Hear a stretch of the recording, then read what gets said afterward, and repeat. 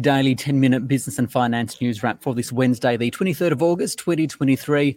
Later on Market Day, we'll speak with Josh Gilbert from eToro, who will go through the day's market action, including the latest result from Woolies. But first, we'll start with another food company, and that's Domino's. Fully profit at $122 million, $122 million, but that's a decline of 26%. So while sales rose, the number of meals sold fell. To go through the details and his economic forecasts, I spoke with Don Meij, the CEO of Domino's Pizza Enterprises. Don, so Domino's lifted prices of pizzas too hard and as a result sold fewer pizzas in the year. So what lessons did the company learn in the way you reacted to rising input costs? Yeah, we went too hard too fast and it was untested. We normally have long data testing models, but with the scale and size of inflation that we took and in the moment, some of these things were untested. And in particular, Australians, as a classic, hate hidden charges, and the delivery service fee was a tax as far as they were concerned. And just give me the price. Why put a surprise? And so, we put it in because we were the last ones to do one. And now that we've taken it away, we're still the only ones without one. But Australians dislike it, and we got it wrong, and it hurt our delivery count, but it's now gone. It's been gone for a number of months, and now our delivery counts rebound. What do you think your experience, right, says about the consumer right now, in addition to what you mentioned about them not liking those hidden charges? Because, for example, in the supermarket space, we're hearing how consumers are continuing to trade down and looking at value products now. Yeah, so it's really interesting for us. The first thing is, I think it's always been the case, but we got another reminder lesson, is it's about fairness. Is that, customers are understanding that things do change, that wages go up and costs do go up over time. But how do you do it fairly and how do you pass it through? And that transparency is just so important. And as I said, we got it wrong in the way that we did it. But if I think about now, one of the most amazing things right now is our fastest growth part of the menu is the premium and traditional pizzas.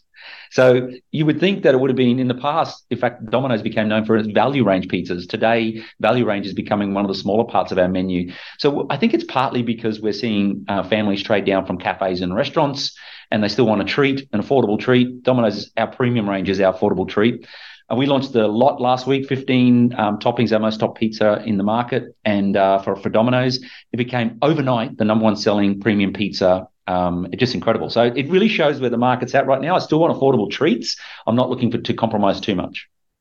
What are input costs, namely ingredients and then labour costs? What are they looking like right now? Yeah, so wages are still going up. Clearly, as an Australian company, we took our wage increases on the 1st of July, and there'll be more to come through with our executives that fly through in September.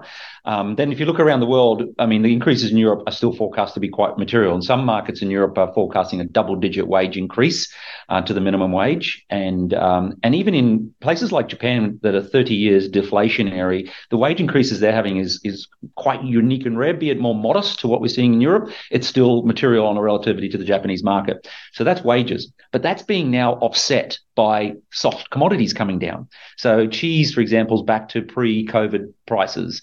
Cheese is our largest soft commodity, second to none. Then we've got wheat coming down. Our proteins are doing better, and energy and transport's coming down. So when you look at the two piles, we've looked at our prices this year, and we think we're pretty confident we'll be able to hold our pricing this year. Inflation continues. Well, then we'll have to look at that in 25. Very quickly, on the employee side, you did mention that there'll be some job cuts as a result. What more can you tell me about that? How many, for example? Yes, so we've got two parts of our business right now. Our stores are booming, and we're actually hiring thousands of roles because we're a very labour-intensive business with drivers. So on one hand, our stores are hiring significant number of roles, but in our support offices around our 12 markets, we are restructuring the business, and that will mean about 20% of the roles in the business will depart the business. Either that's happened or it's happening as we speak. It's unfortunate that, as we grew, we duplicated many things in our business. That inefficiency meant that, all inefficiency ultimately gets passed through to the customer. And what we've committed to with the savings that we're bringing through is that 1/3 goes straight back to our franchise partners to make them more competitive, and then to our shareholders who had a tough year. So, by and large, hiring in our stores, significant hiring in our stores, but our offices is about 200 roles that will depart around the world. Two final questions. You're not just a food company. I guess you're also a tech company. AI is a term that's being used a lot around corporate Australia. What are you doing in that artificial intelligence space, I guess, to make not only the company better, but the customer experience better too? Yeah, so some of them will appear in our customer service area where we can get bots to be smarter and answer our customer queries more immediately. We have our future order screen, which has been rolled out in parts of our business, which is our third generation. And that is actually, when you're in our app, we're probably already making and baking your pizza because the AI has told us you're going to place that order. And that gives us an immense competitive advantage. We're using AI in our scheduling system so that we can do better forecasting models where we bring all of the knowledge and data and we're able to literally like forecast the weather. We can forecast our sales more robustly for our procurement and so on. So that's AI and it's getting smarter and smarter. Then we're using it in our data for our customers. So, our customers in all of the different many subsets, the AI is teaching us how we should market. And, we were very much a business that only 5 years ago would spend most of its money here in Australia on 9, 7 and 10 and then in the letterbox of the Australia Post and then with a little bit of News Corp. Today, it's all about the news services, all of the, the Metas, the Googles, the TikToks, the Line in Asia and so on, and even the aggregator platforms. The fastest growth sales for us right now in Australia, New Zealand and Germany is aggregator sales, even though we deliver it. And it's getting in there and using AI with our data to track the customers and win. Final question, and it's something I'm ending the interview with all CEOs this reporting season. I'm curious to know what your company's position is on the voice, the Indigenous voice to Parliament. Why? And are you financially backing their campaign one way or another? So the first thing is we're a pizza company, not a political company, and we employ 120,000 people around the world who come from all sorts of diverse cultures and religions and politics. So we're very, very clear that we don't intend to represent that scale with one voice. So we don't invest in political areas. Our team members are very clear with us. You're a pizza company. Please don't get political or religious. On Meij there, the CEO of Domino's Pizza Enterprises. Now, Market Day on the SBS On The Money podcast. Australian share market had a good day today. The 200 up by 0.4%, 7,148. That's as iron ore prices rebounded. For more, I spoke with Josh Gilbert. He is a market analyst at eToro. So I think we're seeing some buying after what was the worst week last week for 11 months for the ASX 200. So I think, a few bargain hunters finding some value in the market today. I think what we've seen last week was a bit of a healthy and I think personally a bit of an expected pause. We had a pretty decent run on the back of what was the first pause from the RBA back in July. We had a really good couple of weeks. So I think what we're seeing is a bit of a healthy pause. I wouldn't be too upset by what we've seen over the last sort of few weeks. And I think we're seeing some buying. We also had a bit of a boost from the material sector today as well. Some strength across iron ore, copper, nickel, and maybe a bit of buying in terms of some of those bigger names, real big market weights such as Rio Tinto and BHP after BHP's result was pretty weak yesterday and got sold off. Yeah, like you mentioned, BHP, Rio Tinto, those iron ore miners really doing well today on the back of higher iron ore prices. But how does that all play? Because we know that there's been a lot of negative news coming out of China at the moment and fears that it hasn't really been growing as fast as first thought out of that extended pandemic lockdown. Yeah, exactly. So I think there is this continued hope that China sort of will act. And I think that a lot of stocks, we mentioned it there, BHP and Rio Tinto, they're sort of pricing in a lot of that risk.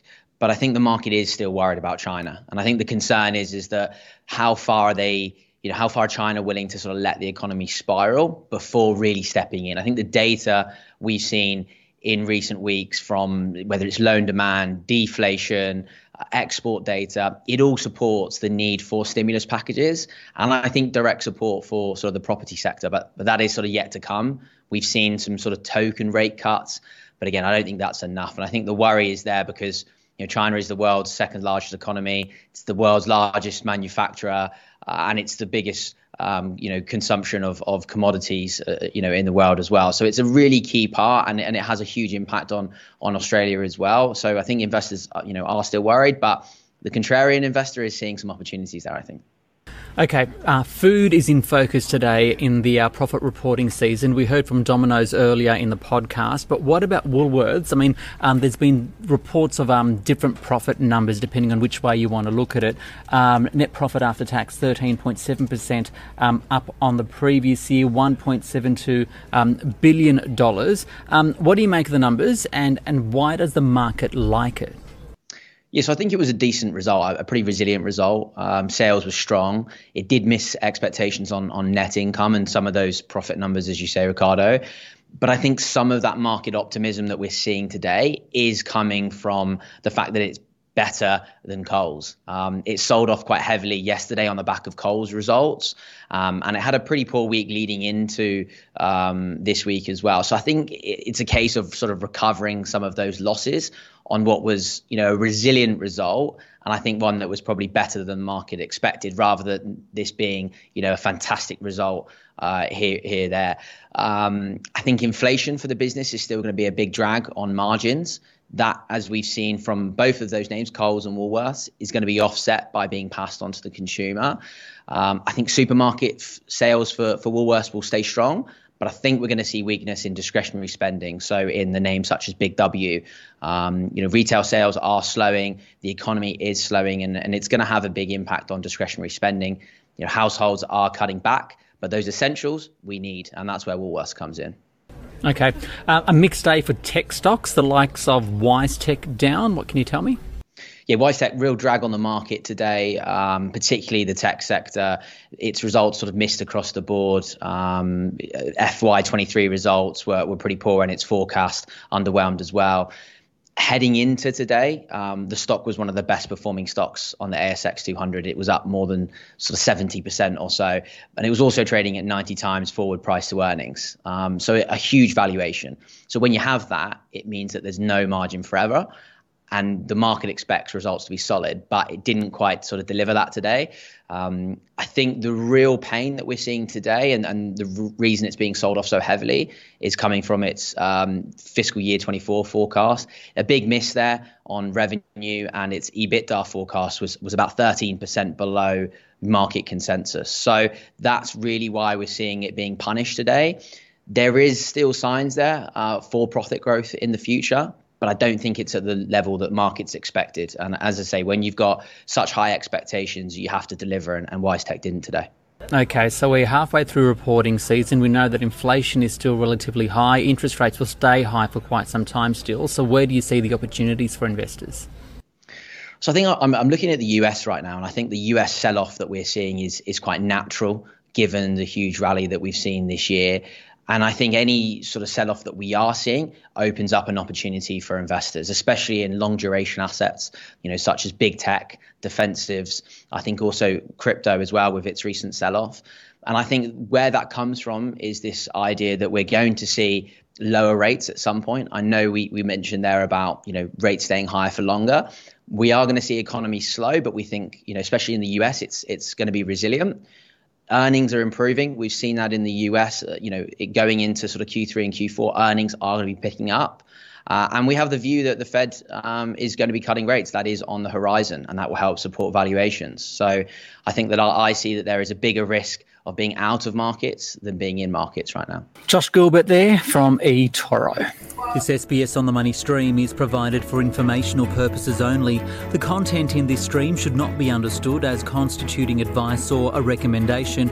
It is not personal advice, and it does not consider your personal circumstances or objectives. You should contact a licensed professional before making any financial decision.